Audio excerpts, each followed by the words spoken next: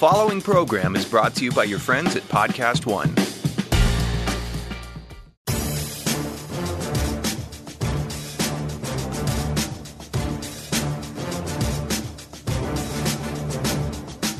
Welcome to RJ Bell's Dream Preview. Weekly winners from his Wise Guy Roundtable. Broadcasting from the pregame.com studios in Las Vegas. Here is RJ Bell. NFL Week 4 edition with the Wise Guy Roundtable. The better, Steve Fezzik. To my right, the bookmaker, Matty Holt. To my left, I'm RJ Bell. Guys, what feedback last week. I thought it was our best show, and you guys agreed. We so appreciate that feedback. It not only is spiritually good for us, but it lets us put more time, money, energy into the dream previews. So thank you, and keep sharing them. A lot of people sharing them, turning on to their friends. We really appreciate it. And what a show for week 4. We've got some big macro issues. How is President Trump and politics affecting the NFL? Maybe the best weekend for bookmakers last weekend in the history of football. That sounds extreme, but it could be. Some people are reporting it. We'll see if that means anything for this week. Then we've got Fezzik versus the world. That's versus me. That's versus Matt Holt on a game. And versus Colin Cowherd on a game. We got the public pounder. We got the big storyline games. Both involve quarterbacks. We've got a crossfire between the bettor and the bookmaker. We got sharp money. We have a double like game where both the boys like it, and 3 best bets. Wow. Let's get straight to it. All right, Matty Holt. You know we don't like bookmakers. We like you the best, though, amongst the bookmakers. A lot of people reporting best weekend ever for the bookmakers, which means worst weekend ever for the bettors. How did you guys do? CG Technology, the biggest bookmaker in Nevada. It was the best weekend for us ever in terms of hold percentage, both Saturday and Sunday combined, because we had a huge 7-figure win Saturday, followed up by a monstrous 7-figure win on Sunday. So if it's the historic hold percentage, but it's not the record for winning the most, it means your handle wasn't where it's been other big weeks. Yeah, we used to have some. I mean, we have some big recreational players now. We used to have even more big recreational players, and there's weekends where we've seen some of those big celebrity recreational players blow massive amounts of money. But if you took those 2 or 3 top recreational players out and said, hey, excluding those few guys, it was certainly our biggest weekend ever. Wow. Okay, so here's the question, Fez. That's fun. You know, ESPN, that's what they'll make a big story about, best weekend ever, or worst. I always like to look at it from the bettor's perspective. That's interesting. I care about how to make money moving forward. I'm not a bookmaker. Never been, never will be. Is there anything about last weekend, which obviously the underdogs did exceptionally well, the favorites did exceptionally poorly, anything to make us want to bet more underdogs than usual moving forward? We probably want to bet less underdogs, RJ, because there's less square money in the marketplace. Everyone, the recreational bettors with lots of money, got annihilated Sunday to the point of they literally might say, you know what, I'm not going to play anymore. I went 2-9, just like you look at a Mayweather-McGregor fight. When McGregor wins, there's a lot of loose action out there. I would much prefer. I'm sorry. A Mayweather-McGregor fight when McGregor wins. When is that? What universe is that? Sorry, when Mayweather wins, that's bad for me going forward because all of the squares lost and they don't have money to bet football going forward. So it seems that this is a great point that we got to is, Steve Cofield says, I'm the Fezzik interpreter. Again, when you're working at that Rain Man level, right, it's just part of the expense of doing business with Fez, but it is Rain Man level stuff. Here is, I think there's 2 factors, and maybe, Matty, you can speak to this. One is those who are betting still, because I don't think most people are going broke this early. They might bet a little less, right? The $500 better, maybe he's betting $300. You add that all up, and the handle from the percentage of the overall handle of the squares goes down. Do you agree with that? I think it's certainly possible. But not clearly the case. Correct. Okay. And number two would be, you would think, just like burning your hand on the stove, some of those squares are going to say, oh, I laid that 4 on the road. I'm not going to do it again. And maybe they're a little less square this week. And I think what was interesting about last weekend is everyone saw it coming from behind the counter. We knew that you were either going to win or lose $1 million when you have that many 3-point road favorites, because 3 points on the road with the better team to the public is like an 8-year-old in a candy store. He can't not touch it. RJ, you've often mentioned this, and it's a great point. You get that road favorite -3. All they got to do is win. The public would never lay the 9 to nearly that extent if they were home. And I talk about that all the time. Here is a great exercise. If you're going to play a road favorite, flip it 6 points. That's an estimate. Some teams, some matchups going to be different, but it's going to be close. So 3-point road favorite becomes 9 at home. Are you going to fire it? I actually said the exact same exercise to Colin Cowherd on our podcast for Saturday last week.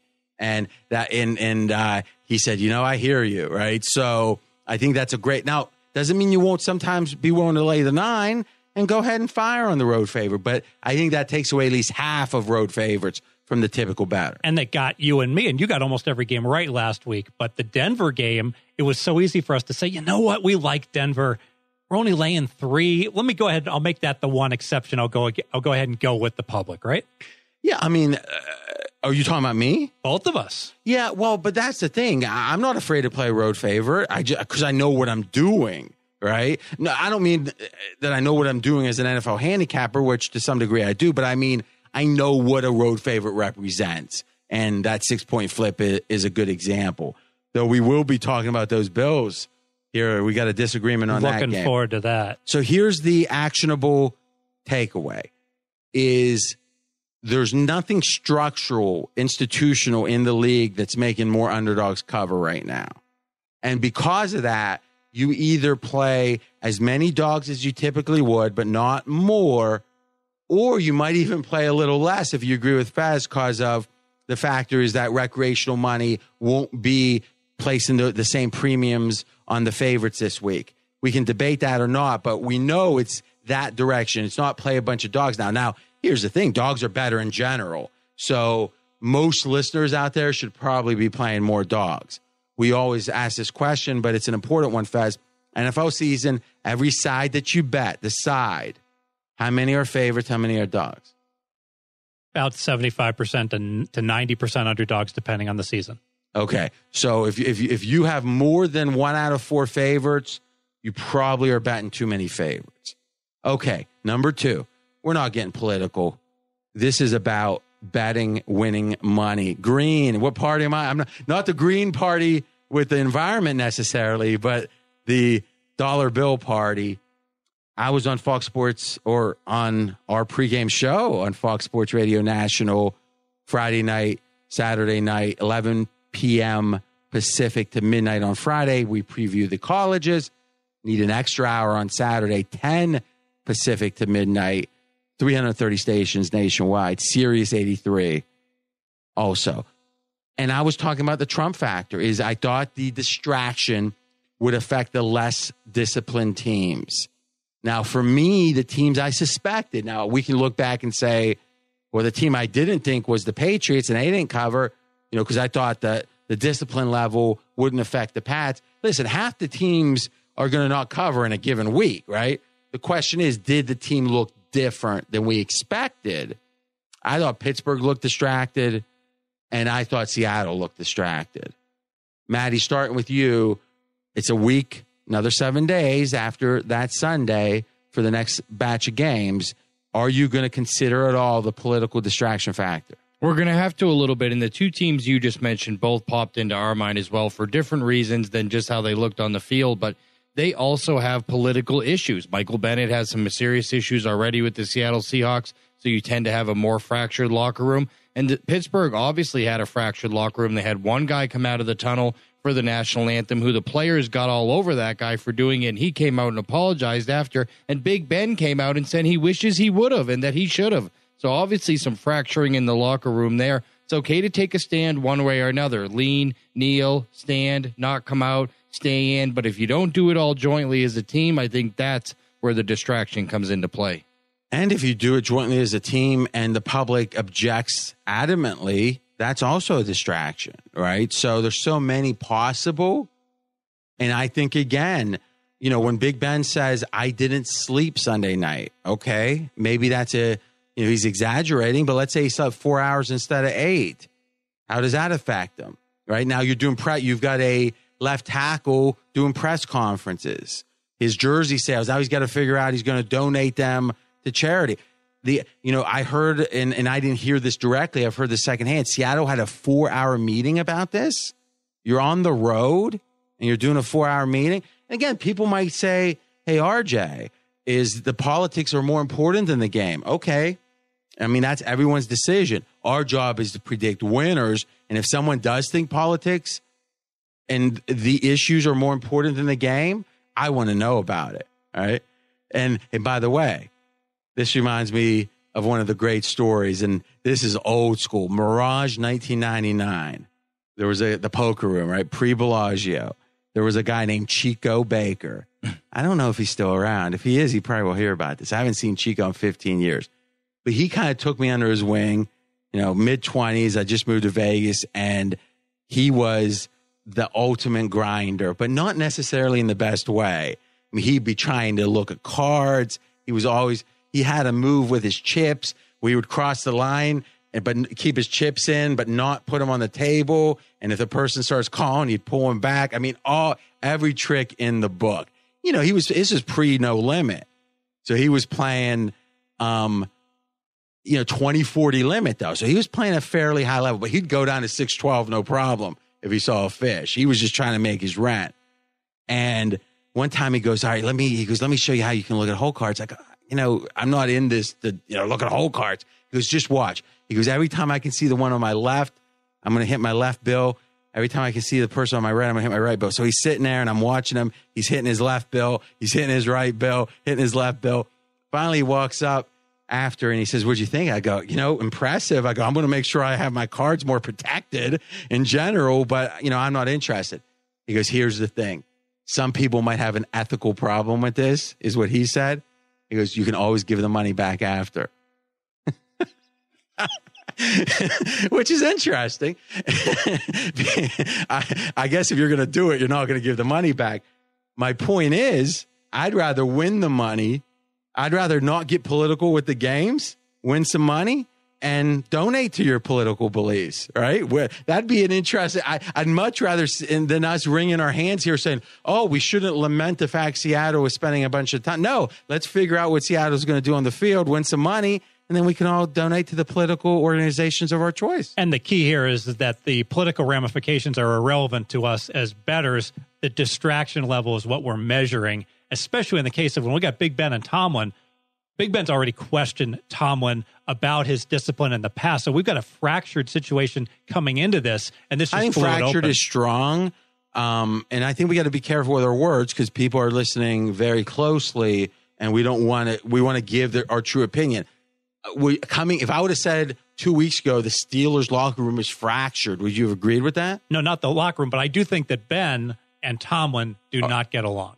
But is that a fractured relationship? Probably a strong adjective. Yeah, and that's what I'm saying. I think that that they're not as close as maybe a Steeler fan would wish, and we saw another example of that.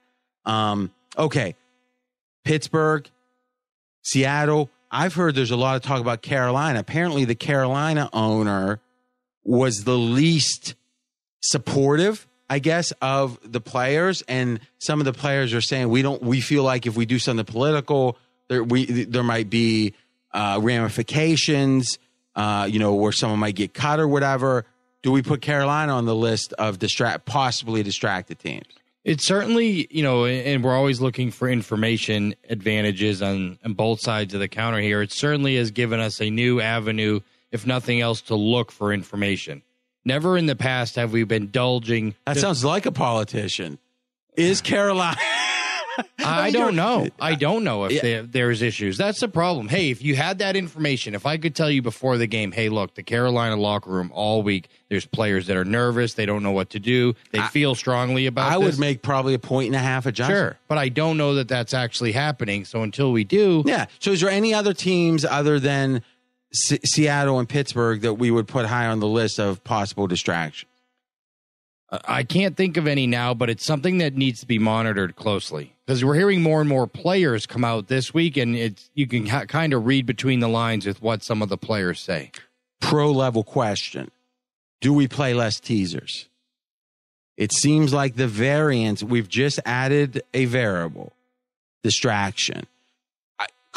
I would make the case Baltimore might be on this list. Now, we could say it was the travel to London last week, but it seems like to me, in general in the NFL, the more unusual variables there are, the less each point is worth, and thus I don't want to buy teasers. I think that's a great point, and you might even look at the alternative line and play a pleaser the other way because the theory was Carolina would be distracted.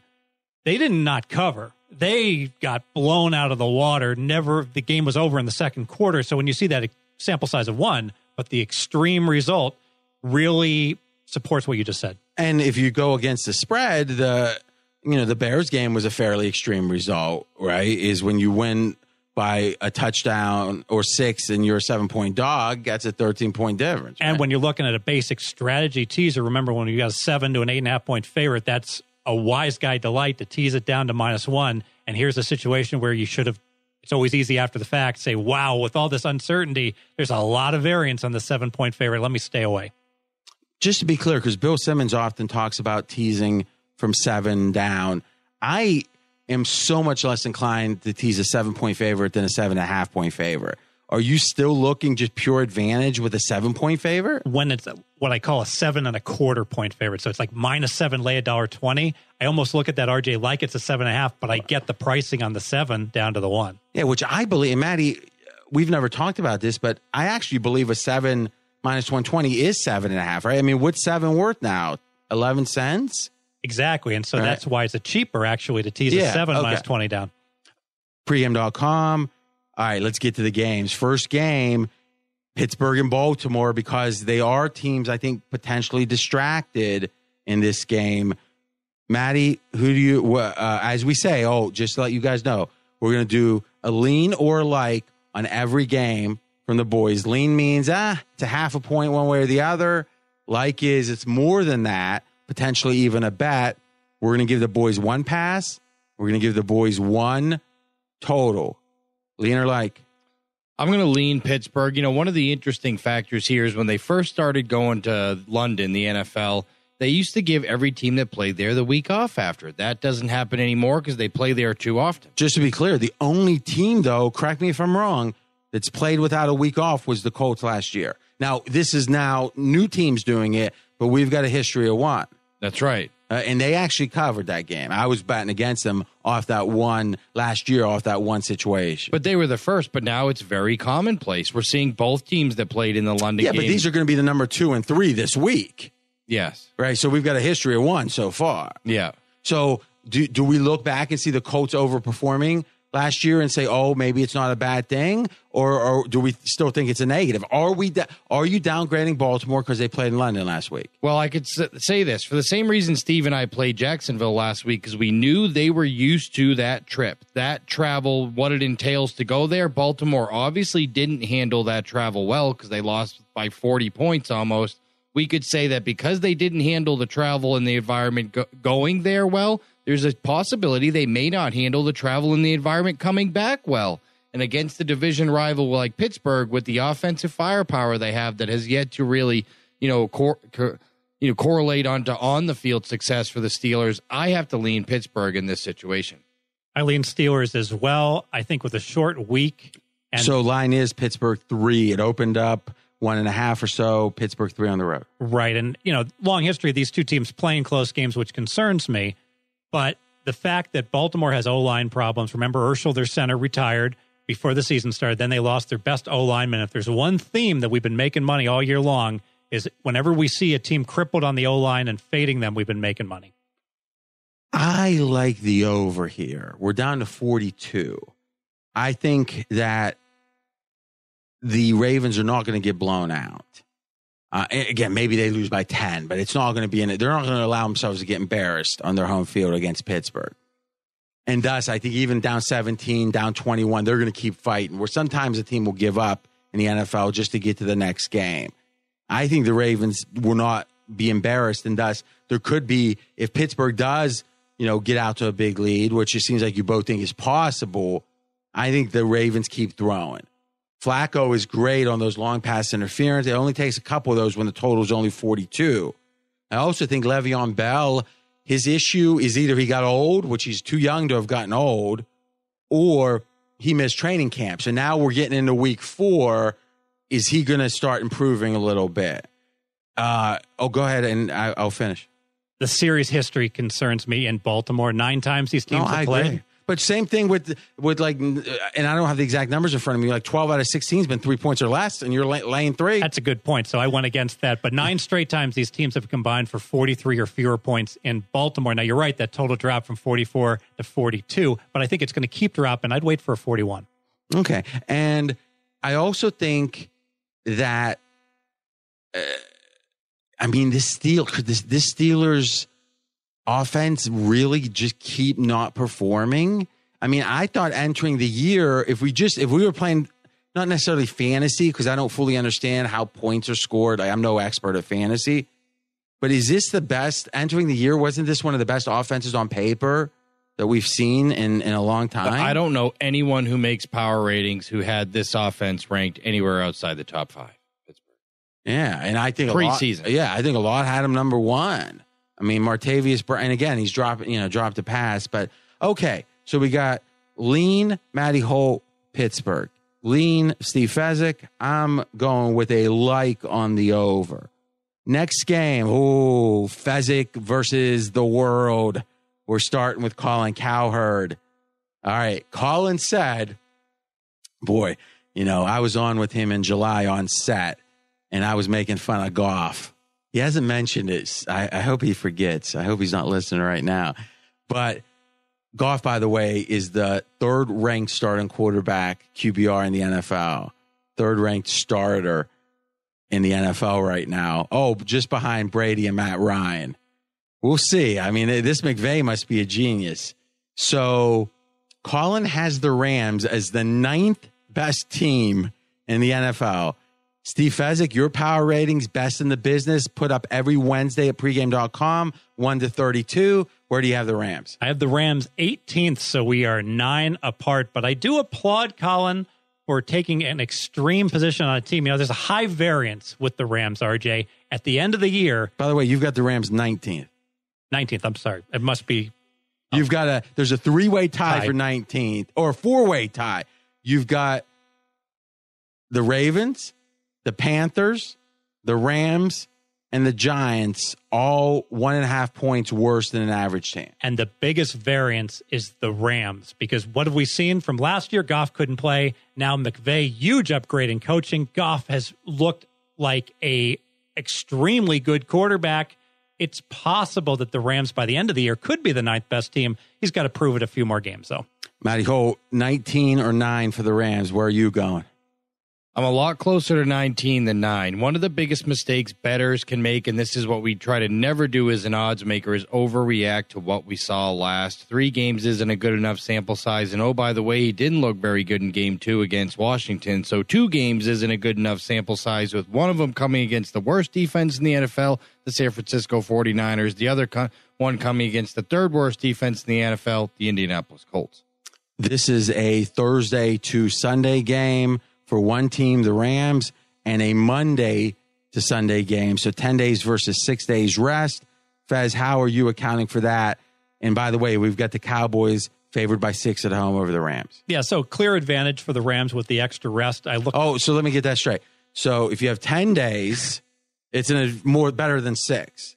But the odds makers are aware of it. If you blindly bet this, it was only 16 and 18 against the spread historically. So and there's been 16 and 18, this many instances. Yeah, pretty crazy. But, one thing, look at the line move on this game. It was 8 blink and it's down to 6. So the bettors are seeing what Colin sees, that the Rams are undervalued, and they're seeing that situational 10 versus 6 days, and they bang the Rams hard.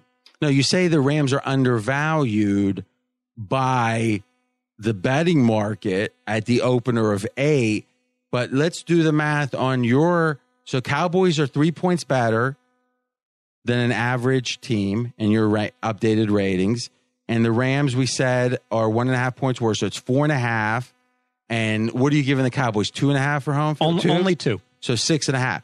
So really what you're saying was the Rams were undervalued at 8, but now it's in line with your power ratings. Exactly. And to totally disclose it, this was my underdog game of the week, RJ, when it was 8. I pulled it down. Now that it's 6, I think the value is So just to be clear, with the premium picks, you put it up for your subscribers, for the daily buyers.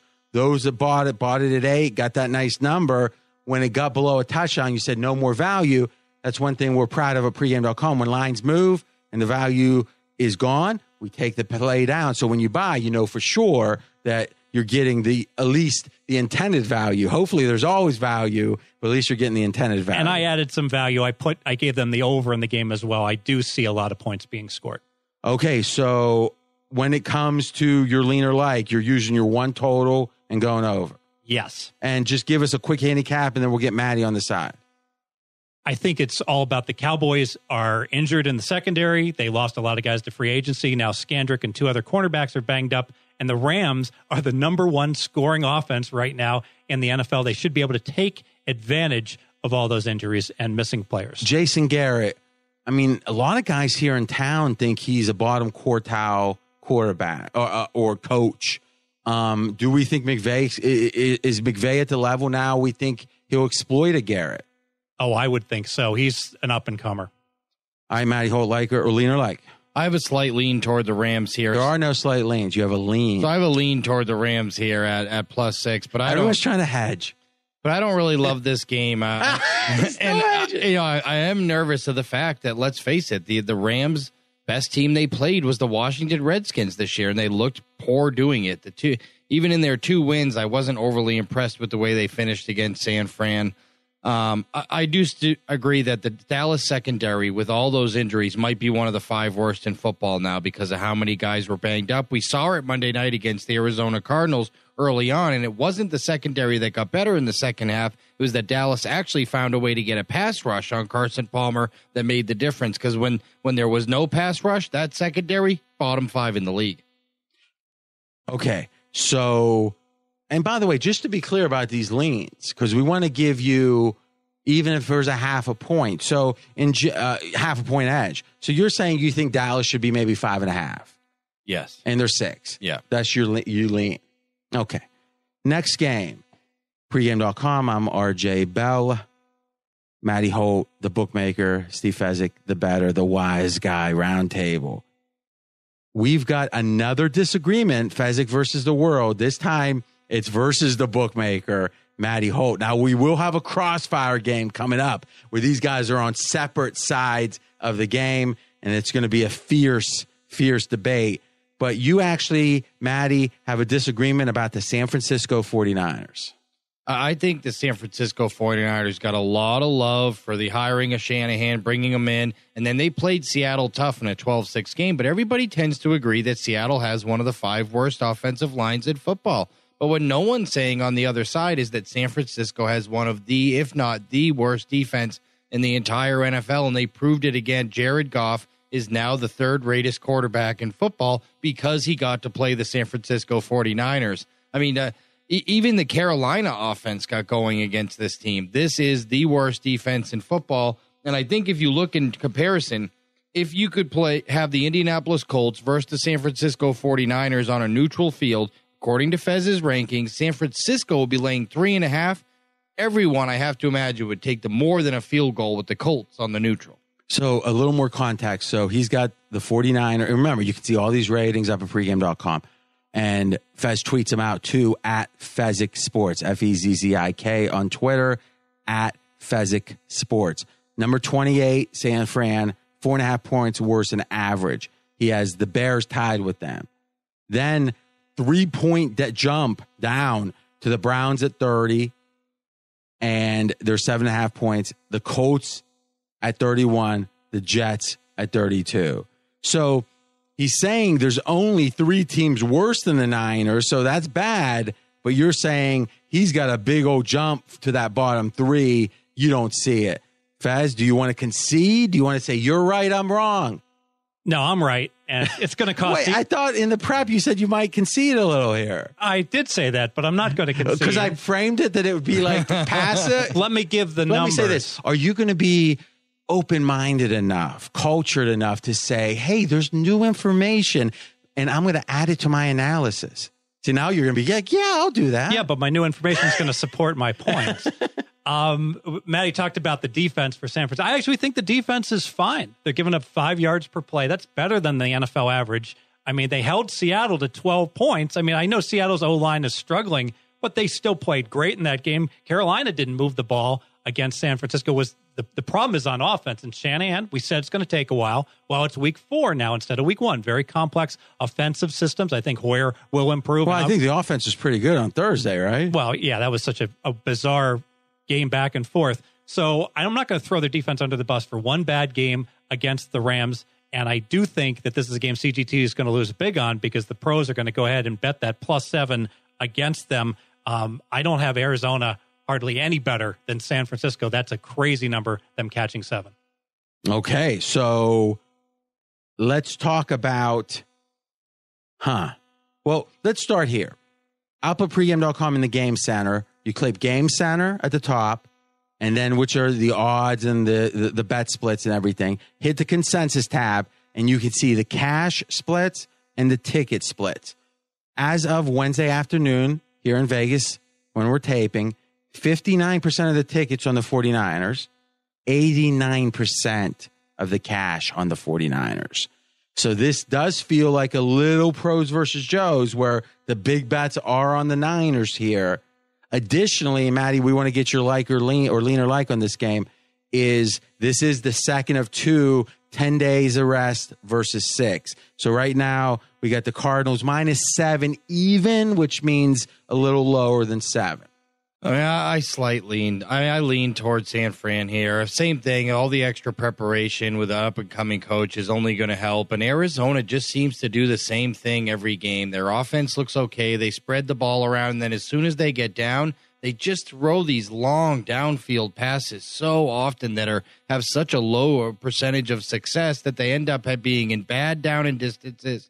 And they end up failing. Their offense stalls in the second half of every game. And I think that could be a problem here. San Fan's probably good enough to keep this close with 2 bad teams. This is actually the total that I was kind of looking at on the board here because neither one of these. So the total is 44.5. Yeah, this is the total I was looking to play over. I think San Francisco has one of the 3 worst defenses in football, and I think that Arizona actually does like to throw the football downfield, which is a weakness of the San Francisco 49ers, and I think both teams should be able to score enough to get this one over the 44.5. All right, so you are going with your one total as your like. Yeah. All right, and you gave us a little bonus, half a lean or so on the Niners. Faz.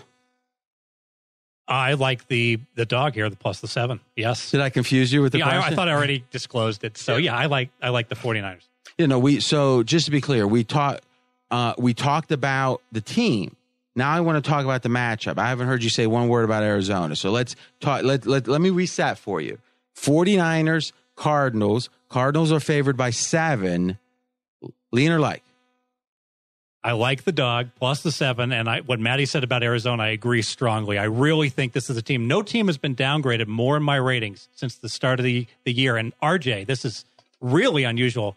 Every week I downgrade them more as I don't like what I see at all. I think they had a perfectly scripted game plan against the Cowboys, who were shot in the secondary, and that's why they looked good for a quarter and a half. I really think Arizona has the potential to be a 5-11, 4-12 team. Let's give some context to how much the downgrade has happened, because sometimes you'll have a team you're high on. They'll start off 0-3, 1-2, and you won't hardly downgrade them. Here, though, you've reacted. Now, obviously, David Johnson, his absence is a informational type change, which, that was an adjustment that everyone made.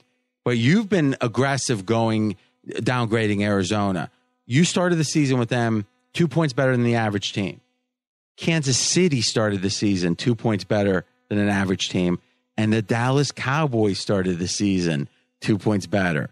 But now you've got Kansas City, and we'll be talking about them, tied as the best team in the league with Atlanta, and you've got Arizona number 26. Yes, 3.5 points worse than average team. And things like you lose David Johnson, you put in Chris Johnson. He's not even a capable backup. So how much is a premium running back worth? Well, we got to look at who the guy taking over is. 12 carries, 17 yards against the Cowboys on Monday night. And remember, Arizona was shredding the Cowboys through the air. So the running game should have been wide open, and he barely gains over 1 yard per carry. Terrible. Game number 3 in Fezzik versus the world. Well, he's versus me on this one. This is ludicrous. Ludicrous. The Buffalo Bills, 2-1. And we know record isn't the only thing that matters. Number 25 in the Fezzik power ratings, 3 points worse than an average NFL team. Oh, God, let me have the Bills against the Bengals, and I'd be getting 1.5 with the Bills on a neutral. Now, everyone out there, think about it. The Bills, the Bengals on a neutral, and you're getting the Bills plus the points. Maddie, I got to start. I'm not even going to, I'm going to let Fez stew in this one. Who would you be betting there? There is no way that an 0-3 team that failed to score a touchdown in 2 straight games would ever be favored over a 2-1 team in the NFL that runs the ball the way the Buffalo Bills does, plays that good at defense, and oh, by the way, their quarterback never turns the ball over. You know, some would say the Bills are one of the top 3 defenses in the league. Could you have one of the top 3 defenses in the league and be the 25th best team? That certainly feels low. Buffalo, I think... it's almost impossible. I feel like people bought into the fire It's beyond comprehension almost. Everyone said, oh, Sammy Watkins, they're giving up. They're getting rid of all these guys. They were just conditioning this team, I think, to where they want to be. Steve Jobs once said that and I'm not saying this is correct, but Steve Jobs once said every man, every woman, every person should do LSD one time to really open your mind. I'm not recommending it. But if someone's thinking of doing LSD this week, I would say spend about a half hour of your trip thinking about the Bengals and the Bills and figuring, could the Bengals possibly be favored? Oh, Fez, did you want to say something? Yeah, I think I got in trouble with the Bills week 1 against the Jets because I had the Jets rated so low that when the Bills only won by 7, it didn't cover. Remember, they're actually won by 9, 21-12. Yes, they're up 14-12, correct. And the Jets were going for 2, and they didn't get it. And then the Bills won 21-12. I downgraded the Bills too much because the Jets are clearly better than we thought. The only thing I can say in my defense is statistically, these two teams, believe it or not, are fairly comparable. The Bills gained 4.6 against yards. The Bengals? Yeah, from the yards per play metric, the Bills are actually a plus 0.1. And believe it or not, the Bengals are only a minus 0.2. So that would mean that at best they'd be even teams. Well, but remember, going into the season, the Bengals were supposed to win 8 games and the Bills were supposed to win 6.5. So the Bengals came in higher rated. But if we throw all the preseason ratings in the trash can, the Bills are the statistically better team. And I agree, I should bump the Bills. That was a long way to get to that, wasn't it? But you got to give him credit. Now, I will say one thing, and obviously we've been teasing with him, is just because as a bookmaker, Maddie, and correct me if I'm wrong, you say, oh, well, they would never be favored in this spot. Doesn't mean he's wrong. No, it just means that's what the market would think. And a bettor has to be different than the market sometimes, right? And I think sometimes, and as a contrarian bettor, I'm trying to go against things like all 3-0 teams are not good and all 0-3 teams are not so bad. So, okay. Ooh, that was a good one. See, Fez, look how lucky you are that we're shaping up your numbers.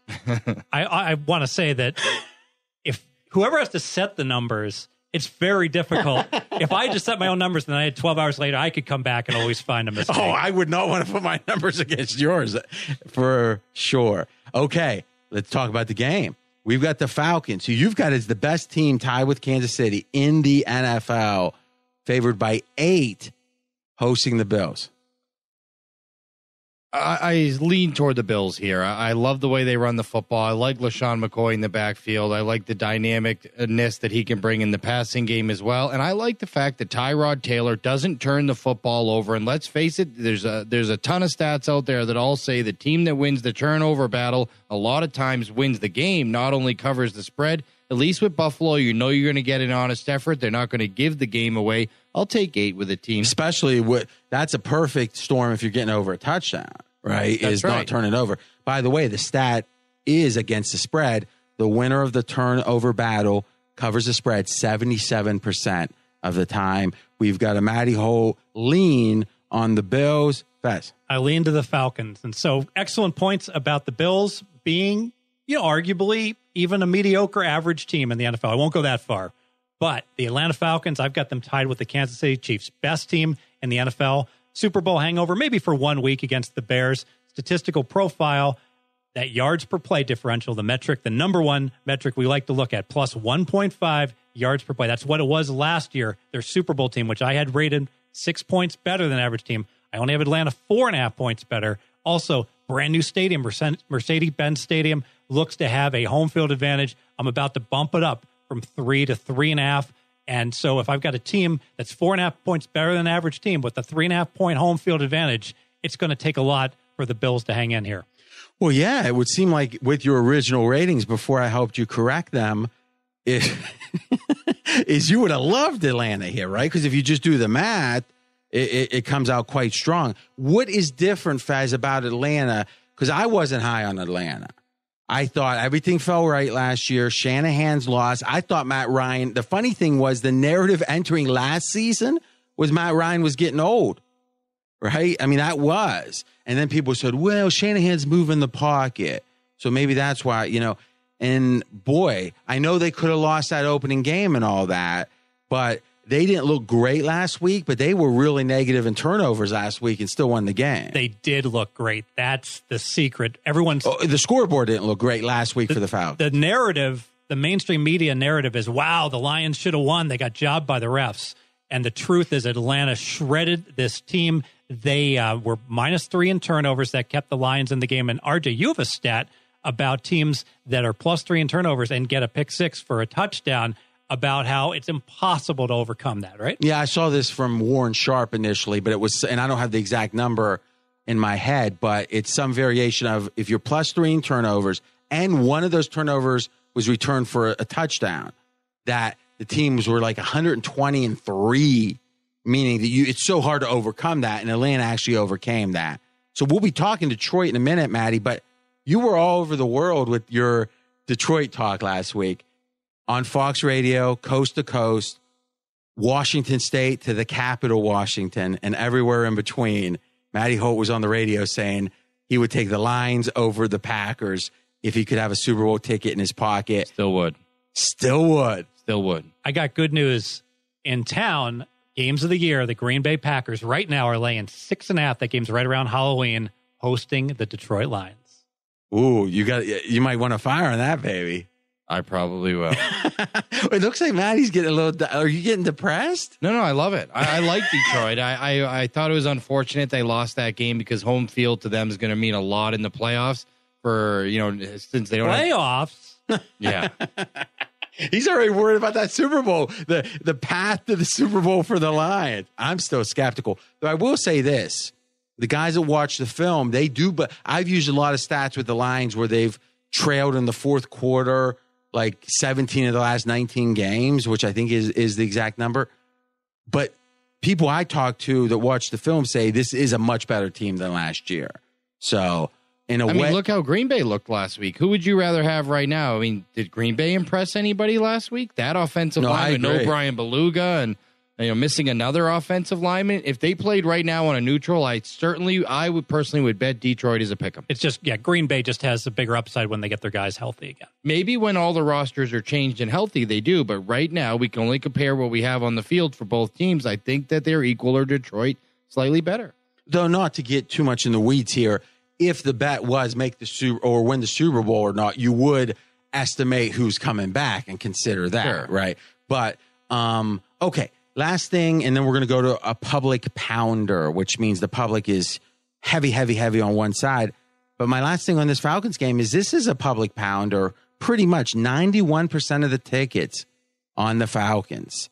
So Fez and 91% of the batters, the $20 batters, are on the Falcons.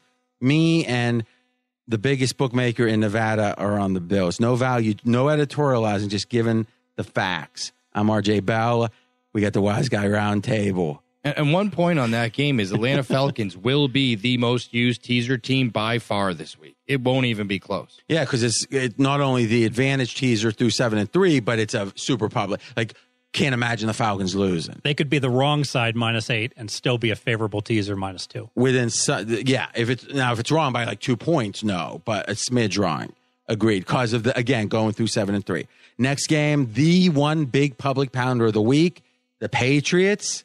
95% of the tickets over the Panthers. Pats at home -9. Guys, we've never had this before. Only one pass each is allowed from the boys. They both passed this game. And I think it's so instructional. We'll talk quickly about it. I think it's so instructional that there's 2 times the pass. One, you think the number's right. The other is you just don't know what to think. Right? Number could be way wrong. It could be exactly right. You don't know. I think a big reason that you guys are passing, and Maddie, we'll start with you, is I think it's so hard to figure out this Carolina offense. Both Carolina offense and the Patriots defense. Number 32 right now, yards per play. That's right. So now you have the worst defense statistically against one of the worst offenses. And not only is Carolina really struggling coming out of the gate, Cam didn't get any reps in preseason, but now you take away a top wide receiver, their top tight end, Greg Olsen's going to be out for a while. They're starting a rookie running back who doesn't quite know all the system and the plays yet. There are a lot of reasons not to like this Carolina offense, but on the flip side, this New England Patriots defense is as bad as any I've watched this season, including the San Francisco 49ers. So, I just did not, I'll admit I did not know what to expect in this game. I think strong points. I agree completely. I think I want to bet against Carolina's offense, and I want to bet against New England's defense. Help me out, guys. I'm surprised no one has brought this up. I brought the New England Patriots rating down. They were the number 1 team. Now they're my number 3 team in the NFL. Now, that surprised me. So let's talk about that.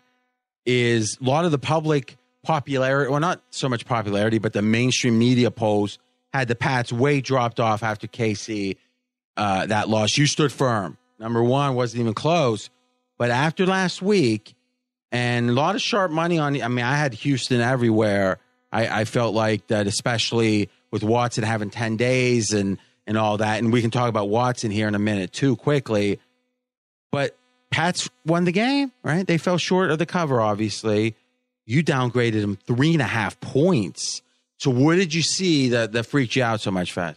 2 things. They really didn't win the game. There was 3 plays that were all coin flips. Houston had a 3rd and 1 to win the game. They didn't get it.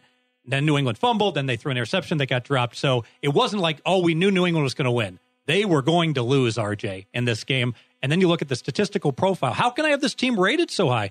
They gained 6.4 yards per play. That's great. Brady's great. Their defense gives up 7.1. They're actually a minus 0.7 yards per play. That's like, a 5-11 type team statistically. How can I have them rated this high?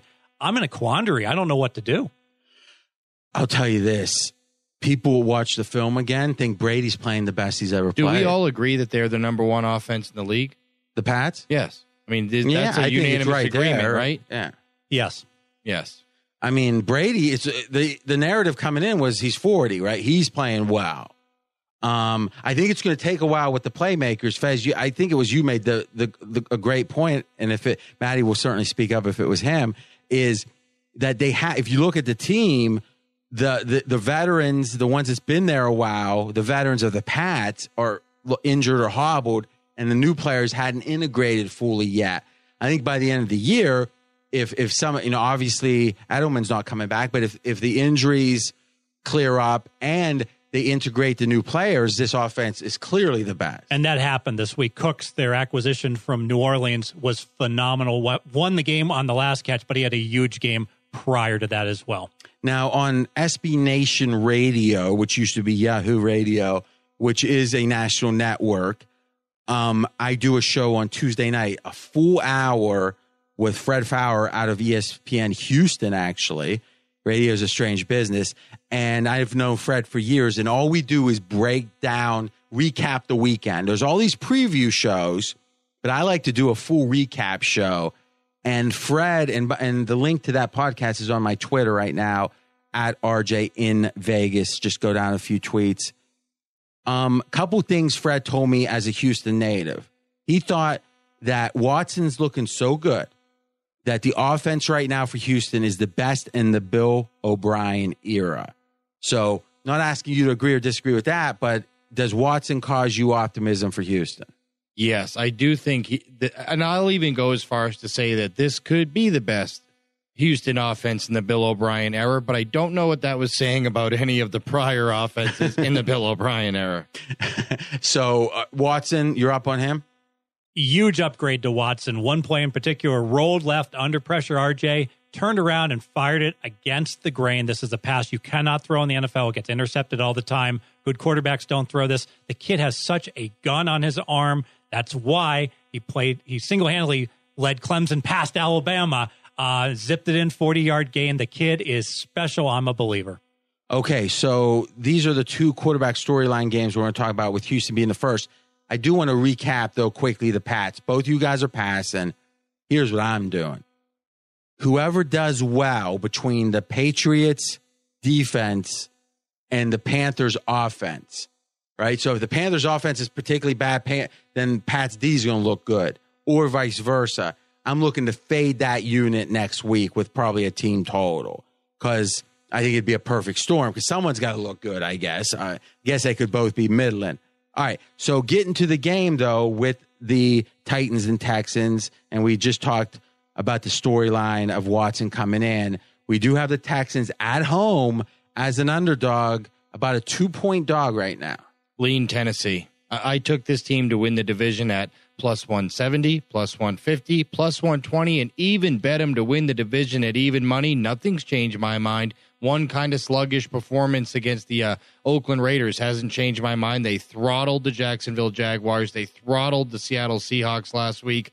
They tend to fare well against division opponents here. Familiarity. I like the way they run the football, so that pass rush of Houston will be nullified a little bit. I'm going to go ahead and lay the short, basically pick 'em game, the Tennessee Titans. Yeah, I listen to a lot of podcasts, but a lot of them most people haven't heard of, where there's just guys that watch the film, and one of them said that this Tennessee team reminds them of Seattle 4 years ago. And I also heard someone talking about how Mariota is like as loved as any player in the league in his own locker room. So it seems like there's a culture building here. And obviously that Raiders imagine if they had beaten the Raiders, what would the narrative be right here? And what would the line be today?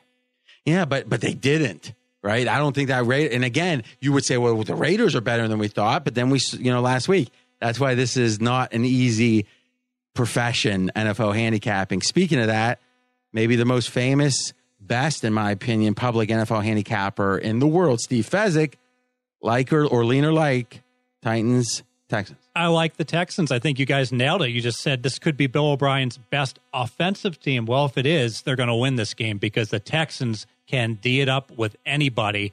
And they went 8-8, 9-7 year after year with TJ Yates and a bunch of stiffs at quarterback. If Watson can play, this team is going to ruin our division bets, Maddie, that you and I both have on these Tennessee Titans. Yeah, but if you're getting 1.5 at home, that means you're 4.5 points worse than the team you're playing, right? So the line's not off that much. Even if Watson turns out to be pretty good, Tennessee's the better team, right? Probably. I'm not certain of that. There's still a lot of variance with Watson. We don't know how good he is. We don't know how good Goff is. By the way, Brady threw for 300 yards. First time since 2015 the Texans have given up a 300-yard passer. That's almost hard to believe the way the rules are today. So you're right about the defense. Okay, so there's a disagreement there between the boys, but that's not their strongest disagreement. We've got a crossfire coming up. Next, though, the second of two quarterback storylines. This one isn't quite as sweet. Bengals, Browns. Maddie, you had a pretty bold statement in prep about the Browns quarterback. According to the numbers thus far, DeShone Kizer is the worst starting quarterback in the entire NFL in 2017. Do you agree with the numbers? I actually do. He hasn't looked the part. I know he looked okay in the second half in game 1 versus Pittsburgh, but outside of that 1 10-minute stretch, he has looked massively overwhelmed. He left one game because of headaches, which did not, really warm him up to the fellas in the locker room, because this is football. It's not badminton. You don't go in the locker room because you feel like you might have a migraine. And he just doesn't seem to be getting the plays in Cleveland. Fezzik threw away his Scottie Pippen jersey when Pippen was out because of migraines. Put a big, it was all like the NWO almost, got spray paint. Go ahead, Matt. And Cleveland 2-11 against the spread, last 13 games against teams in their division. Not anything for me to really like for this Browns team. All right, and we'll be talking about the handicap here in a minute, but in general, though, with the quarterback, and we'll talk to Fez about the quarterback in a second, we're back to turnovers. This guy's holding the ball. It only takes one. I mean, the Browns aren't going to win a game if they're losing the turnover battle. And to me, this narrative of the Browns, the Colts are worse and the Jets are worse. And Fez saying the Bills might be tanking. I didn't even bring that up. Is the idea that the Browns are on some good track, maybe at some point, but man, oh man, this season, Fez, let's talk quarterback first. Yeah, you guys nailed it. Kizer is unable to process the information. The game is too fast for him right now. He's got a great arm. He's tremendously athletically gifted, and maybe that'll come down the road. But right now, he's just deer in the headlights on some plays. And when we say worst in the league, we're talking about, the second and third worst are in the high 60s, 70s of quarterback ratings. His quarterback rating, I think, is in the 50s, like 54 or something. It is by far the worst in the NFL. He would be better served to make quick decisions, even if they're incorrect decisions, than hold the ball longer. I'm not an expert at this, but Danny Ainge talks about the bird brain. And it is about Larry Bird, right? We've heard of bird brain like a small brain, but he believes, and listen, let's give the Celtics some credit, right? With Ainge, is that some players think fast. They think a certain way. And it's not about IQ, right? I know people that are brilliant that takes them 10 minutes to say they're going to Subway for lunch. Because maybe they're thinking of 8 things at once. I don't know why, because I think if anything, I benefit. People equate intelligence with being articulate. And, as my wife says, you have no problem talking. That was the way she called me the first time I was on SportsCenter, a TV hit live SportsCenter. I mean, this has been 8 years ago now, and I was nervous.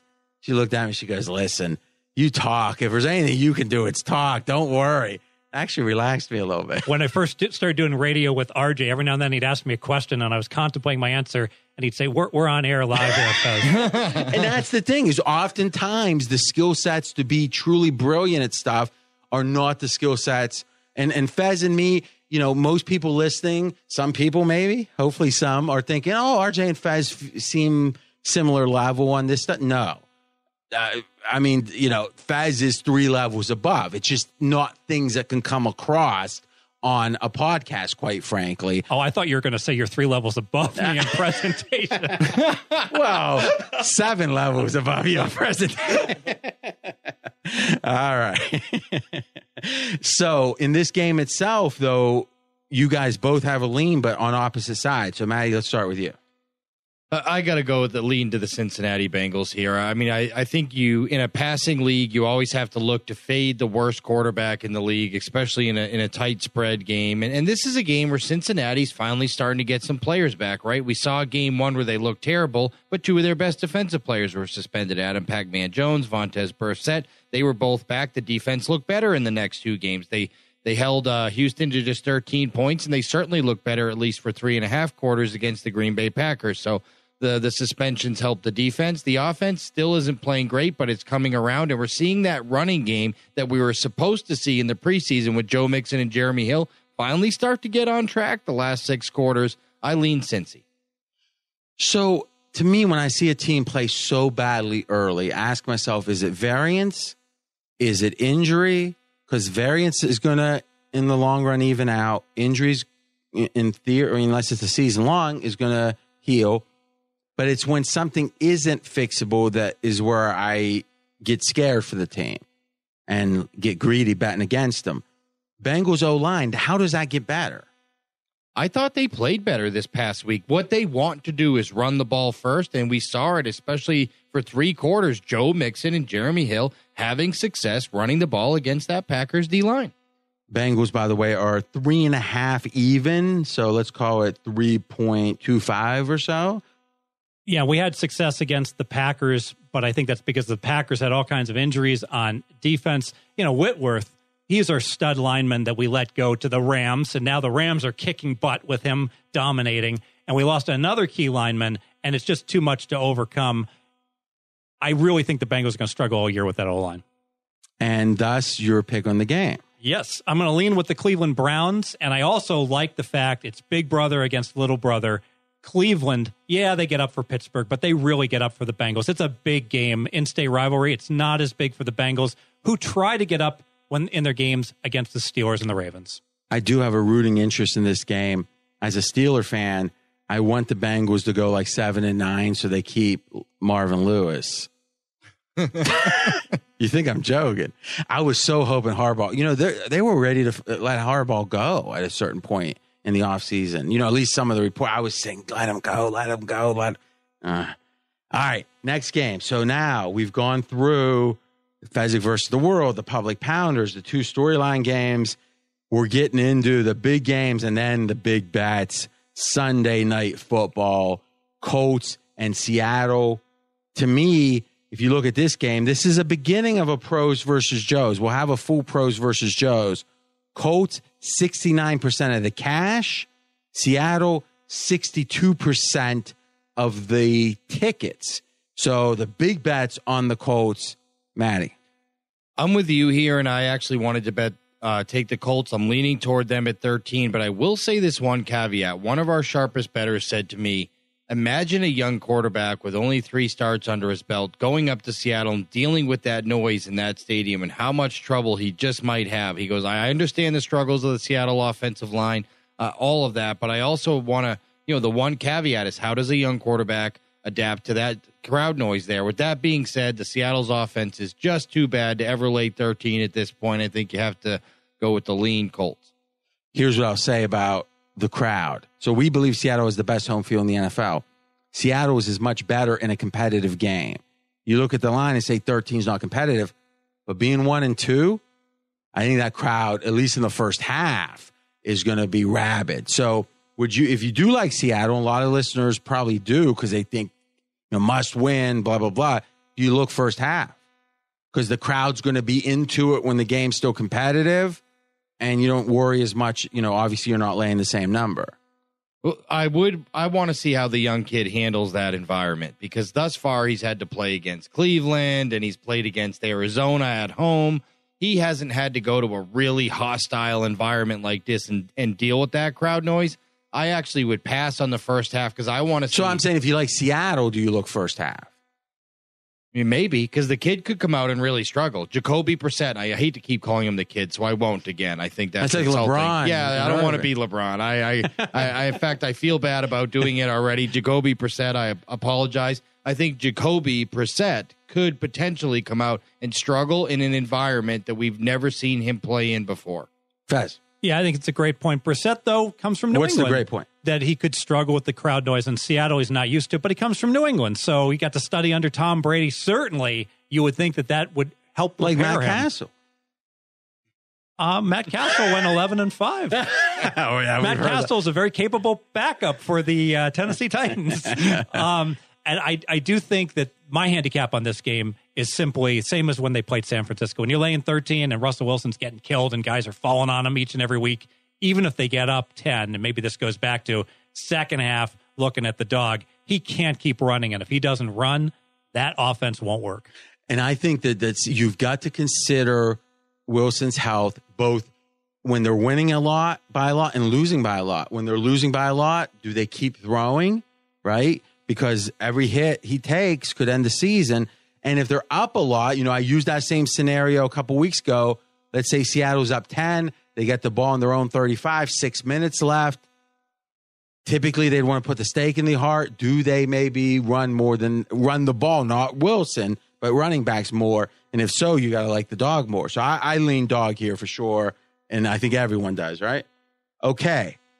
Oh, it's cross. I got to get the old Crossfire music from the old CNN show. Now listen, here's what I want. I want a lot of crosstalk. So I'm going to let you guys, it's a new Crossfire rule. 1 point at a time. And then when I start getting bored, we'll end it. 1 point at a time. Faz, I'm going to let you start. Here's the Crossfire game. Kansas City, Washington, Monday Night Football. KC favored by 7, minus 105. Like Kansas City here, I have them rated tied with Atlanta for the best team in the NFL, 1 point. Statistical profile. Yeah, they're 3-0. They're also plus 1.8 yards per play. This team has weapons all over the field right now. And you get the very best team in a Monday night game. No let up on a Monday night game. Hold on, you're getting past your first point. So statistical profile. First point is this is the best team in the league. Yes. Agree or disagree? Matt Hope. I don't know if Close. I agree. Close. All right, Sure. make your point. First point for me is two quarterbacks that were starters last year coming into this year that were the most two underrated quarterbacks in the league. Alex Smith, Kirk Cousins. One of them's getting a ton of love this year for what he's done. Alex Smith. Nobody's giving Kirk Cousins any love for how continuously consistent he performs each week. This is a top 10 quarterback in the NFL in Kirk Cousins, and Kansas City could have trouble. And the great thing about taking a top 10 quarterback plus 7 points, you can always sneak through the back door. All right. I'm going to disagree with the top 10 quarter. I'm jumping in as the moderator. They lost a couple of receivers. They lost apparently McVay's a genius borderline, it would seem, as the offensive guru. Even the games the Redskins have looked good offensively, they've run for more than they've passed.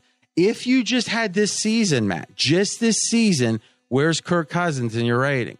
I think he's around number 10. This season. Faz, respond.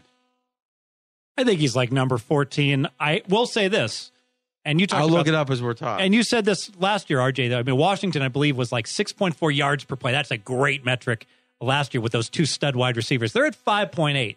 So they're above average, even losing those receivers and their tight end being banged up. So but a significant downgrade. Yeah, but still well above the league average, significantly. But league average is 16. So, if we're saying 10, and that's the offense, I'm saying they're running the ball. And again, these are the X's and O's guys I respect. They say, Washington has one of the best O-line coaches in the league. And now their D-line coach apparently has been, and again, I don't get down to D-line coaches personally, but a lot of the credit, and Gruden isn't one that's too well respected as a head coach. So it feels like that Washington is doing a lot right. I just wonder if it's Cousins. But I'll get his quarterback rating. Fez, next point. Home field advantage. For years and years, Arrowhead was like a top home field advantage. And then the Chiefs had some leaner years, and they stopped covering. So I had to lower their home field advantage back to an average level.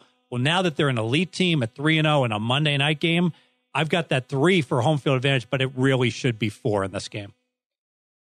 Every year, the same thing happens where we see an overinflation and an underinflation. There are only 2 undefeated teams against the spread left in the NFL. One of them's the Kansas City Chiefs. One of them's the Buffalo Bills. And this happens every single year where you end up with a couple undefeated teams after 3 weeks.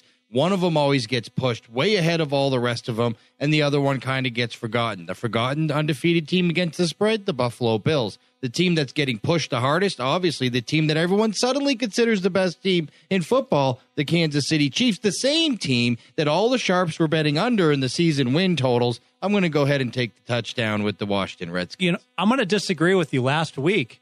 If these Chiefs are getting so much love, why when they're 2-0 and they're at the Chargers, is the money pouring in on the Chargers and knocking this game down to 2.5? People don't like Alex Smith. He's not sexy. Yeah, they're coming around to some of their fantasy players. 67% of the tickets, 79% of the cash on the Chiefs right now. Maybe he has suddenly become sexy, and that's why this line is going higher, I believe. Okay, by the way, and I'm going to say this with no inflection in my voice so it doesn't look like I'm gloating at all. Kirk Cousins is the 28th ranked quarterback in the NFL 28th ranked quarterback by in the NFL. QBR. Okay. I'm telling you, Sal Cousins. There's a reason that they go ahead and keep having 1-year extensions for him and don't sign him to a long-term contract. Well, you got to wonder, right? Who knows what's going on there? But I think who knows if it's a contract thing? They're also paying him as much as any quarterback in the NFL. They just don't want to this make a season. long-term commitment. Yeah. You wonder why they let McVay go. If they thought McVay was so much that losing him would screw Cousins, why not give McVay the head job? I mean, you can't look at Gruden and think, you wonder if Gruden would have that job if it wasn't for his brother. I can't imagine he would. I mean, not just the name recognition coming in, but the idea that, are you going to take a bunch of heat from the ESPN mafia or whatever? So, All right. Any closing thoughts? I feel like I've got my judgment, but Maddie, any closers? I think that You can say no. Yeah, no, in natural, look, this wasn't a game I love, but I'm happy to be on this side of it. Monday Night Football, historically, I know that I'm going to get better than 7 on this game because everybody loves Alex Smith and the Chiefs now. And that's fine. The Chiefs aren't the best team in football. They've just been the best team in football for 3 weeks. The Washington Redskins are an average team coming into the season. They're an average team now. And the Chiefs, to me, are only a couple points better than average. Right about where we had them ranked when the season started. Maybe they're a point better than they were. They're not a touchdown better. I think laying more than 7 on Monday Night Football in this situation is something I'd like to avoid. I'll take the Skins.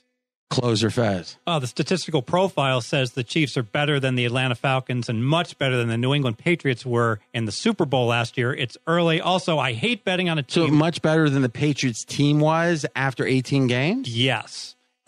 And to close, it's a bad spot for Washington. I hate playing on a team that gets a big upset win at home, tear down the goalpost style, and then they got to go on the road to a hostile environment.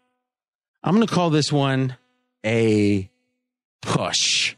Here's why. And listen, you know me, I'm not afraid to take a position. I agree with Maddie. There's an overreaction to the Chiefs.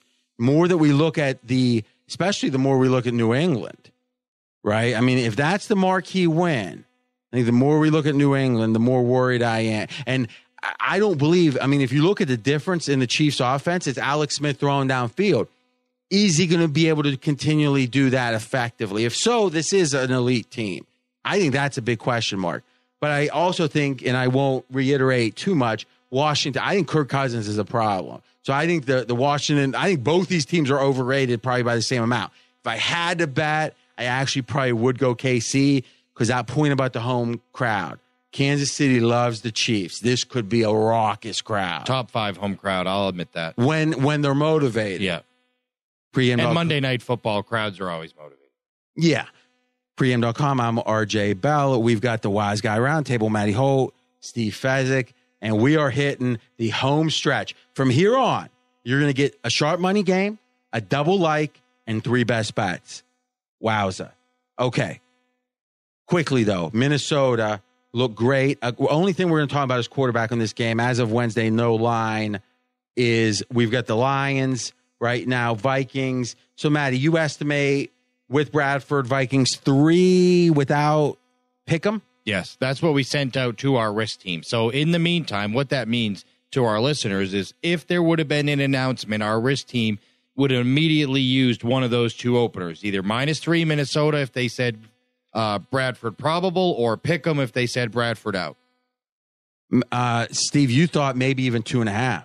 No, I had the 2.5 point difference for the quarterback. So lay 5 with Bradford, lay 2.5 with Keenum.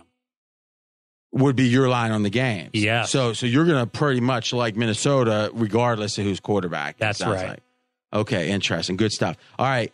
This is we're a minute or an hour 13 or so in, and we still got 1, 2, 3, 4, 5 games to go. We're going to go through them with vigor and shaving off all the fat, just the good stuff. So first off, the sharp money. This is the biggest bet. Sharp, and this is from behind the counter, Matty Holt. He also gives us those games for college football, and this is a good time to talk about. We have the college football dream preview. Me at host. We got Brad Powers. We got Ken Thompson. And man, oh man, if you like this and you bet the colleges, you're going to like the college dream preview. we've got Denver as super sharp money, and they are now up to 3 at home against the Raiders. To show you how sharp this game is, the Oakland Raiders have had the most tickets written on them in their games all 3 weeks of the season thus far. Every single game they've played, they've had the most tickets written on them, yet the lines are... Of the whole week? Of the whole week. So in week 1, the most tickets were on the Broncos. In week 1, most tickets written on the Raiders versus Tennessee. Okay, go ahead. Week 2, most tickets written were on the Raiders in their home game versus the Jets. Okay. For Avi, they were a big favorite, too. Week 3, most tickets written. Didn't hurt that it was Sunday Night Football. Raiders -3 at Washington. Most actual bets made. So what you're saying is for the 4th week in a row, as of Wednesday, the Raiders have the most bets on them as a team, or that game itself having the most bets? The first 3 weeks they did. But that goes to show you how much love is for the Raiders here in Las Vegas. Okay. This week they don't thus far. You're setting a baseline saying there's been a ton of Raider support, but here against the Broncos, there's a ton of Broncos support. Correct. And despite the fact that the Raiders, we know as bookmakers, we have to use this thing called anticipatory action. Where is the public money going to come in? The public usually starts Thursday when they start betting Thursday Night Football into the weekend. So we have to consider anticipatory action. And despite the fact that Oakland has been the most popular team at the betting windows 3 straight weeks, this line's already moved 2 points against them in favor of the Broncos. That's how much sharp money's come in on Denver. All right, Fez, lean or like yourself in this game? I'm upgrading to a like on the Denver Broncos, and I do think statistically the Broncos are just the much better team right now. And the Raiders are one that we're just confused about, right? Because on one hand, coming in the season, we thought regression.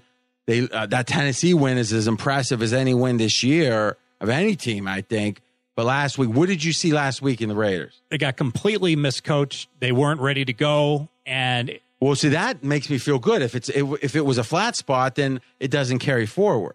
And maybe they had the Trump distraction, because I haven't seen this. Everyone has praised the Oakland Raiders offensive line last year and the start this year. The problem for the Oakland Raiders last week on offense was the offensive line. Were they distracted maybe somehow, because they sure looked like they might have been. So that doesn't feel like a repeatable, though, right? Like if the Raiders line is bad, then the whole premise of the team is off. Right. But if anything, I don't think we downgrade the Raiders that much. They're not a team that deals with adversity. Last year, they had a lot of close games and they won them. Whenever they got behind significantly, they pretty much got blown out. So I saw them get in trouble, get behind against Washington, and they were a no-show. And they're going to get in trouble in games against quality teams like Denver. And bottom line, that yards per play metric, RJ, Denver's like +1 yard per play. Oakland's -1. It is light year difference between these two. So all the stat guys are going to pound Denver here.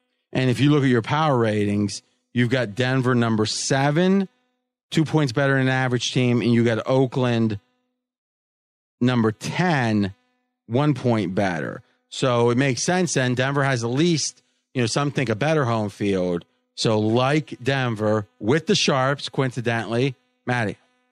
Value means too much to me. I'm a discount shopper, so as soon as I lost 2 points, I can't pay $2.50 for a Coke. I can't pay $3 on Denver when I could have laid $2.50. You can't go anywhere. I mean, at Subway, it's $2.50 for a Coke. So do you just sit there sipping on tap water?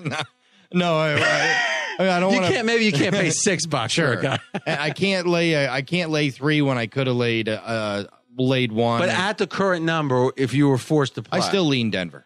All right, good stuff. All right, guys. We've got the double like, and then we're getting into the 3 best bets. London, Saints, Dolphins. I got a nice ticket in my pocket with the Saints here at 2.5. And I think that there's one factor in this game, the travel, that trumps any other. Fez, you do a good job of painting a picture on this stuff. Tell us about how negative the travel situation is for the Dolphins. Yeah, so the Dolphins, let's go back to August 14th because my brain is wired chronologically. So they play their second preseason game at home. Then they got to go on the road for week 3 and week 4 preseason. Not even short trips. You still got to get on a plane. You got to travel, even though everyone doesn't play 4 quarters, obviously. Then you got the hurricane coming, board up your house. fly out to Oxnard, California, extended training camp. So, like, how long were they out there? Like 10 days? 10 days. Then you go down to Los Angeles and you have a nice win over so the just to be clear, Chargers. we bet Miami in week 2 based on those 10 days. Exactly. So, All right, so it was good in the short term for Cutler, the extra time. right. So then you go home. You haven't been home for like 14 days, right? You get back to Miami, you clean up from the hurricane, you spend a little time with family, you go to New York City, and you go, Mistresses? whatever. And we're a no-show against Jets. Now, normally if you're a no-show, you figure, oh, well, I'm going to bring it the next game. But now more travel to London. So they had to go back home to Miami. And then to London. So frequent flyer miles galore. How much can any team withstand where they're constantly living out of a suitcase? How much do you agree, Maddie, that this is the key factor of the game? I think it's the biggest factor, and I think it's the biggest factor of any game this week. I think it's the biggest single isolated factor affecting any NFL game in week 4. I agree with that. So other than that, and maybe it's that simple, because, my belief is this: the market prices most factors properly. Thus, if I find one factor I think the market isn't properly pricing and it's drastic, it's enough for me. I love one factor bets because I trust the market to price things generally right. Any other handicapping factors, Maddie, starting with you in this game? No, I think that's the biggest one. I mean, Fez has New Orleans 2.5 better in his power ratings. I only have them 1.5 better in my power ratings. But the simple fact that they're both less than 3 and that this line hit 3 like that means that there has to be other factors that pushed it well beyond the normal power ratings factor. We talked about the travel. I just think it's such an extenuating circumstance. There's no way I can back Miami. Fez. Just looking at, I think next week's an even worse spot for Miami. So a team I want to fade, they're going to be tired all during early October. And reading the coaching comments is Gase is talking about if offensive guys don't want to do the job, we'll put guys in that will. So if you're talking about benching guys off of seemingly lack of buy-in, this travel and fatigue, people get snappy. I get snappy when I'm hungry, right? But some people get snappy when they're tired. Me being tired takes the fight out of me. I don't want to fight. I just want to relax. But, different people are different. Okay, so double like from the two, the better and the bookmaker on the Saints. Though at 3, obviously some lost value. Bet early if you have an opinion.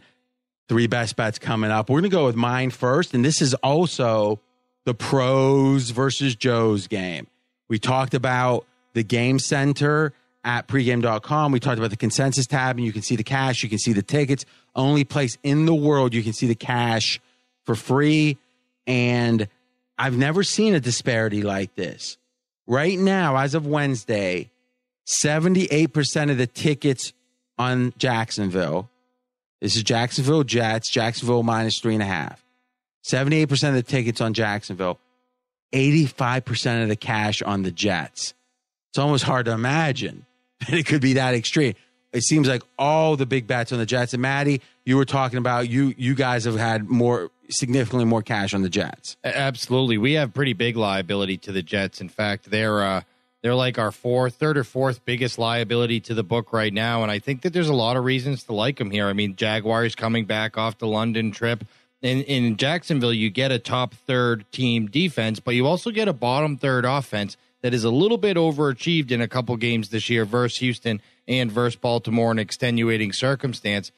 Anyone who thinks the New York Jets had the worst offense in football at this point, they have to at least backtrack and take a revisit that situation because the Jets have certainly outperformed. Plus a field goal, second straight home game, so no travel for the Jets. I don't know how you could play the other side.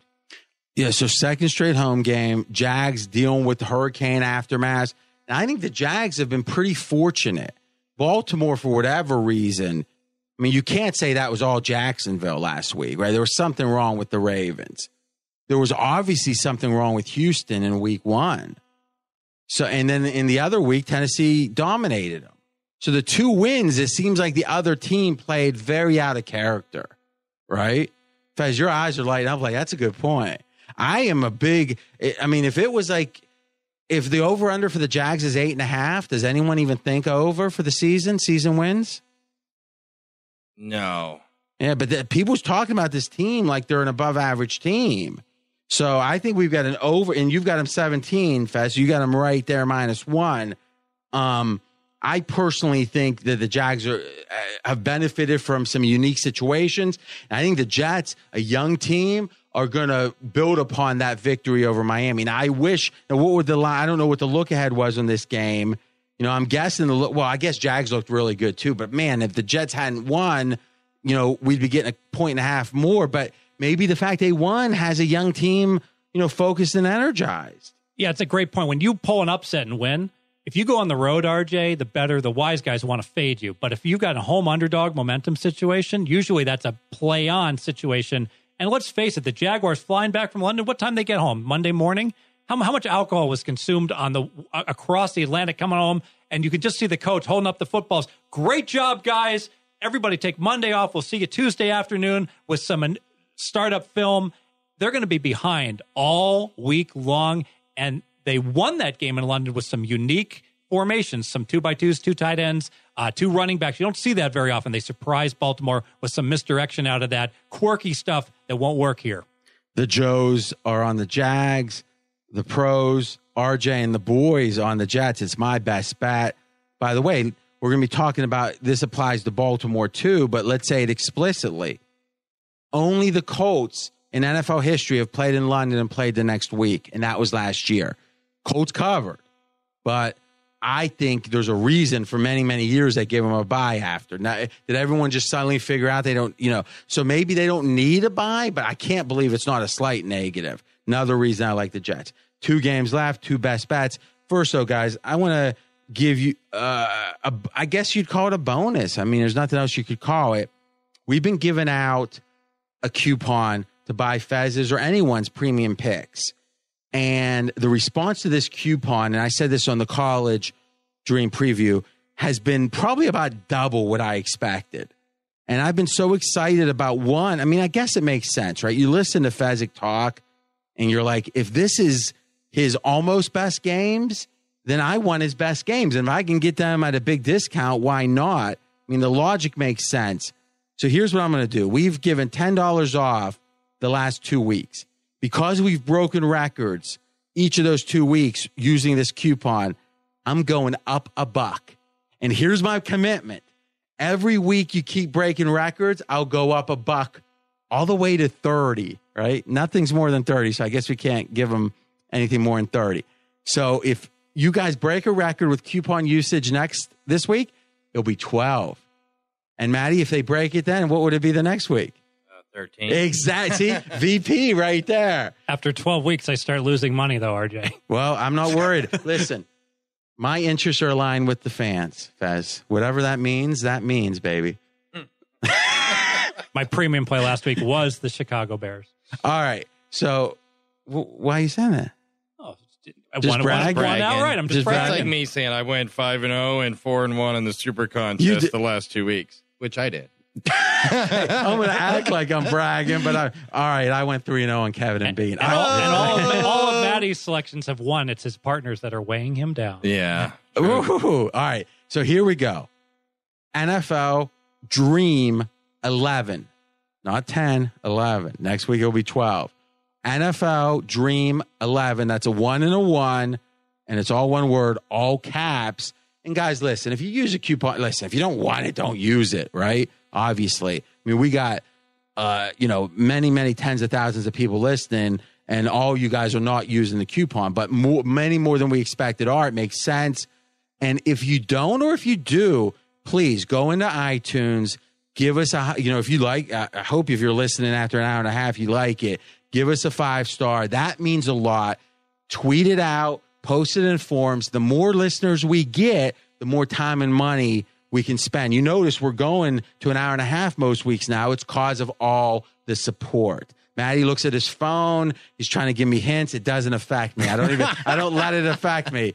So guys, thank you for the support. But really though, iTunes ratings, sharing it all matters. And we thank you for it. 2 best bets to go. Maddie Holt. I'm going to go with the LA Chargers this week. We talked about all the bad travel situations for our teams around the NFL this week. How about a good travel situation? LA Chargers about to play their third straight game in their home stadium, if we call that soccer stadium their home stadium. But this is their fourth straight game on the West Coast time zone as they opened up in Denver. So they played all their games basically on the Western Hemisphere here. What I think the Chargers offense, obviously we all would agree, Keenan Allen, Phillip Rivers, Melvin Gordon, this offense is a lot more talented than they have shown on the football field thus far. And I think this is the week they probably put it all together. Week 1, they're a field goal away from tying it against Denver. Week 2 against Miami, another missed kick. They were right there against the Miami Dolphins. Last week, they sort of laid an egg in what would be considered a sharp spot against the Kansas City Chiefs, but maybe the Sharps jumped on them a little too early. I can't see this team losing 3 straight games at home in what is essentially a pick'em. And just think if Philly loses that game last week like they're supposed to against the New York Giants, it's Chargers -3 this week. Instead, Philly kicks a 61-yard field goal, and we only have to lay 1 in a game where we probably should be laying 3. I'll go ahead and take the Chargers. Probably should be laying 3? What's the home field for the Chargers right now? Well, that's debatable. What's your position? I've heard people say 0, which I think is really obnoxious. I think that's extreme. I mean, I think just travel, the negative of the other that's team. Right. Yeah, there's still travel, visitor locker rooms, which are never the same. And plus the Rams are now getting familiar with the field, right? They weren't in week 1. So, Fez, you were at 0 at one point, right? I'm at 1. And I'm concerned they're not even sleeping in their own beds. Like I said, that the Chargers still have their homes in San Diego, and they're just renting apartments. But in a case like this, when you got a team traveling all the way across probably not the apartments, probably like really big condos. Nice. Yeah. Not studio. They might be at the Four Seasons. They're at Manhattan Beach, like living it up. But the fact the other team has to come all the way across the country, that's got to be worth 1.5, 2 points. Because if you look at your power ratings, it seems like just straight there, you would think the value's on the Eagles. Yes, but I still lean to the Chargers because there's a reason all the 0-2 teams did so well for the most part. There's hardly any 0-3 teams left in the NFL. When you're a winless NFL team, it starts when you're 0-1, RJ. I think you can blindly back winless NFL teams each and every week and make money for the year. Starting in week 4? Starting week 2. As long as you got an 0-1 playing a 1-0. Wow. Okay. All right. So you're winless and your opponent has a win. And your ATS results don't matter on this theory. The ATS, I think, would be 54, 55%. No, what I'm saying is, let's say I'm 0-2, but I'm 2-0 ATS. Irrelevant, yeah. Okay, because it's team motivation. What do you think of the Eagles? Because I mean, we were kind of doing a little dance after week 1. You made the pick, Faz, and maybe we'll start with you on this one, Faz. You made the pick, the Eagles as a surprise Super Bowl representative of the NFC. What's the Eagles reevaluation? Eagles are in trouble. Darby got hurt in the secondary. He was the big acquisition. There was 3 DBs out last week. Yeah. 2 of which are coming back this week. McLeod and one of the other ones is back this week. But they won't be 100%, and they've got injuries. Sproles and some other guys are out. The Eagles are taking hits left and right from injuries, and they were leaking oil against the Giants last week. They were lucky to win the game. Eagles, same thoughts? Completely agree. They were lucky to win the game, and I thought they've looked pedestrian and average in every game. They were only up 5 against Washington late in game 1, and then that crazy fumble play happens. Game 2, I never had any thought in my mind that they ever had a shot to actually beat Kansas City in that game, despite the fact that they were hanging around for much of the game. And then last week, I thought they should have lost outright. The Giants had a touchdown called back. They blundered another one. I mean, I just think they look pedestrian and average. All right, best bet, Matty Holt on the Chargers. Matty Holt on Twitter. It's Matthew Holt VP. That's it. I got it finally. 3 years. Matthew Holt VP. And if you like the UFC, I mean, I think it's 8 out of 10 tweets of yours are UFC related. Probably. Much like there's a lot of pro bettors that take advantage of immature markets. Me and one of my friends have really been able to take advantage of a rapidly growing, fastest growing market in sports betting, UFC, but yet a market that's still immature, and we've been able to find a lot of holes in it. And, I'm just thankful it's been fun. But somehow you drink tap water at Subway. All right. Fez, you want to follow him on Twitter? His best bet's coming up in a second. It's at Fezzik Sports, Fezzik, at Fezzik Sports. And on Monday, he does his NFL weekend recap. On Tuesday, he comes out with what's Tuesday? Tuesday, I have my Furious 5, where I predict the line moves. Live move predictions, which have been historically amazing. And then Wednesday's your power ratings. Yes. And then videos come out on Thursday. You do the Fox radio show with us. I mean, it's just massive. At pregame.com, the free content, and Fezzik Sports on Twitter. Best bet. And I got to tell you, it's been a lot of fun here, RJ. Best bet, New York Giants catching 3 points against Tampa Bay Buccaneers. I love this game, and let me tell you why. Last week, we talked about the Giants. They're getting better. All their wide receivers were injured.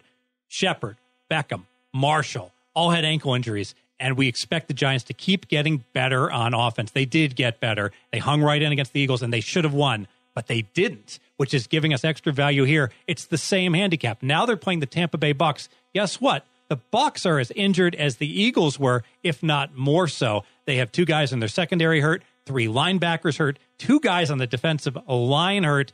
I know that one team is 0-3, and that's why they open up as a 3.5-point dog. I think they close as a 2.5-point dog. More importantly, I do think that the Giants win the game outright, and I think they're going to have a hidden home field advantage here. There's a lot of Giant fans down in Tampa. Okay, so a couple things. This is close to a pros versus Joes. 55% of the tickets, so about half on the Giants, 87% of the money on the Giants.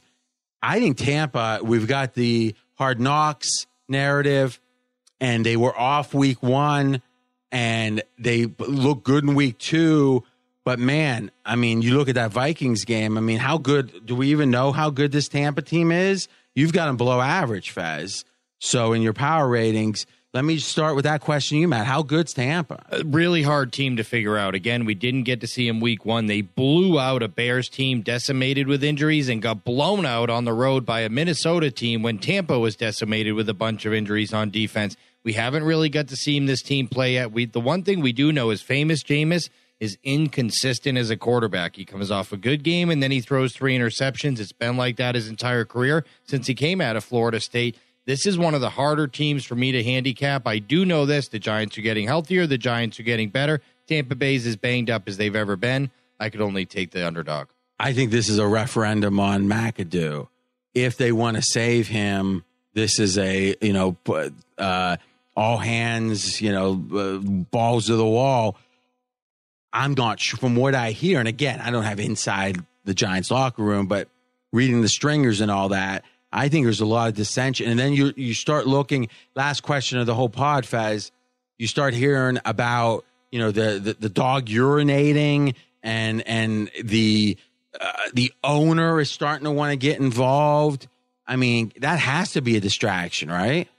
Yeah, well, Beckham keeps getting 15-yard penalties consistently. And then after he's saying, like, what's going to happen is going to happen. Did you hear that interview? It's like, The one positive that I imagine will if say, he said that to Belichick. Yeah. I really like the fact they lost last week on a 61-yard miracle field goal. So it's a situation where you can say, you know what?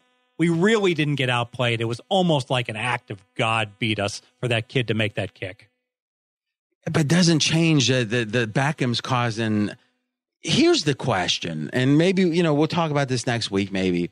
I know it's a movie, but you watch Major League, right? Great movie. You saw that one, right, Fez? Yeah, great movie. I still love the line where he goes, you know what we're going to have to do? Win the whole effing thing. With the picture of the girl with the Velcro, they keep pulling pieces off her dress. But I actually saw that in the theater about a year ago. They replayed it here and had a revival.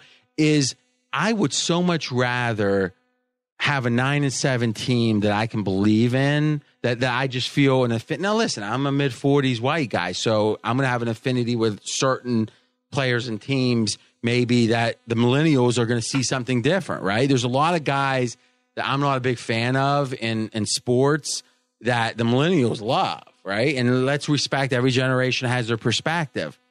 But if you're a billionaire owner and you're going to be losing anyway, why put up with bad? Why? It's one thing. Do you win? Do you sell your soul? Maybe that's extreme. Do you accept the team you don't love in order to win? if you're the owner, but if you're losing anyway, why not get players in that you like? Well, what's this losing anyways? We were 11-5 last year. I mean, the Giants were a way above average team. They're not giving up on their season. I still think that those players, now that they're getting healthy, they still think they can make the playoffs, RJ.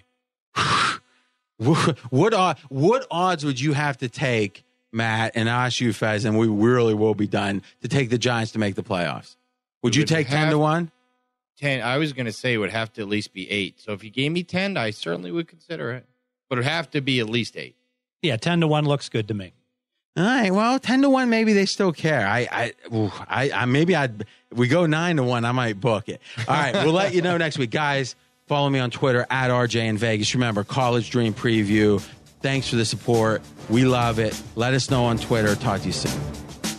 Thanks for listening to RJ Bell's Dream Preview. Catch the Wise Guy Roundtable each week. College football released on Wednesday, NFL on Thursday. Don't miss any winners. Subscribe on Apple Podcasts or wherever you listen. Visit podcastone.com and download the Podcast One app. Have a question for RJ? You can contact him directly on Twitter at RJ in Vegas. Live the dream with us each week. Podcast One Sports presents Attack Each Day, the Harbaugh's podcast. Every Tuesday, you can hear Jack Harbaugh. We're going to attack this day with an enthusiasm unknown to mankind. Jim Harbaugh. What the hell's going on around here? And JT Rogan share their stories from on and off the field. Past guests include John Harbaugh, ESPN's Adam Schefter, and Pardon My Takes PFT and Big Cat. So don't miss an episode of Attack Each Day, the Harbaugh's podcast. Every Tuesday, exclusively on podcastone.com and the new Podcast One app. Just a sample of what's coming to Podcast One Sports. Oh, brother. The reason it's called the NFL, not for long. It's sports related with Jordan and Luke Rogers. The Chargers football is not going to work in Los Angeles. I got hit by a car on my scooter 8 days before our first game of my senior year. I was out there playing. No rib strain's going to keep me out. JoJo, what is the last book that Jordan read? I think he just likes to read Twitter articles. Download new episodes of Sports Related every Friday on the Podcast One app, Apple Podcasts, or podcastone.com.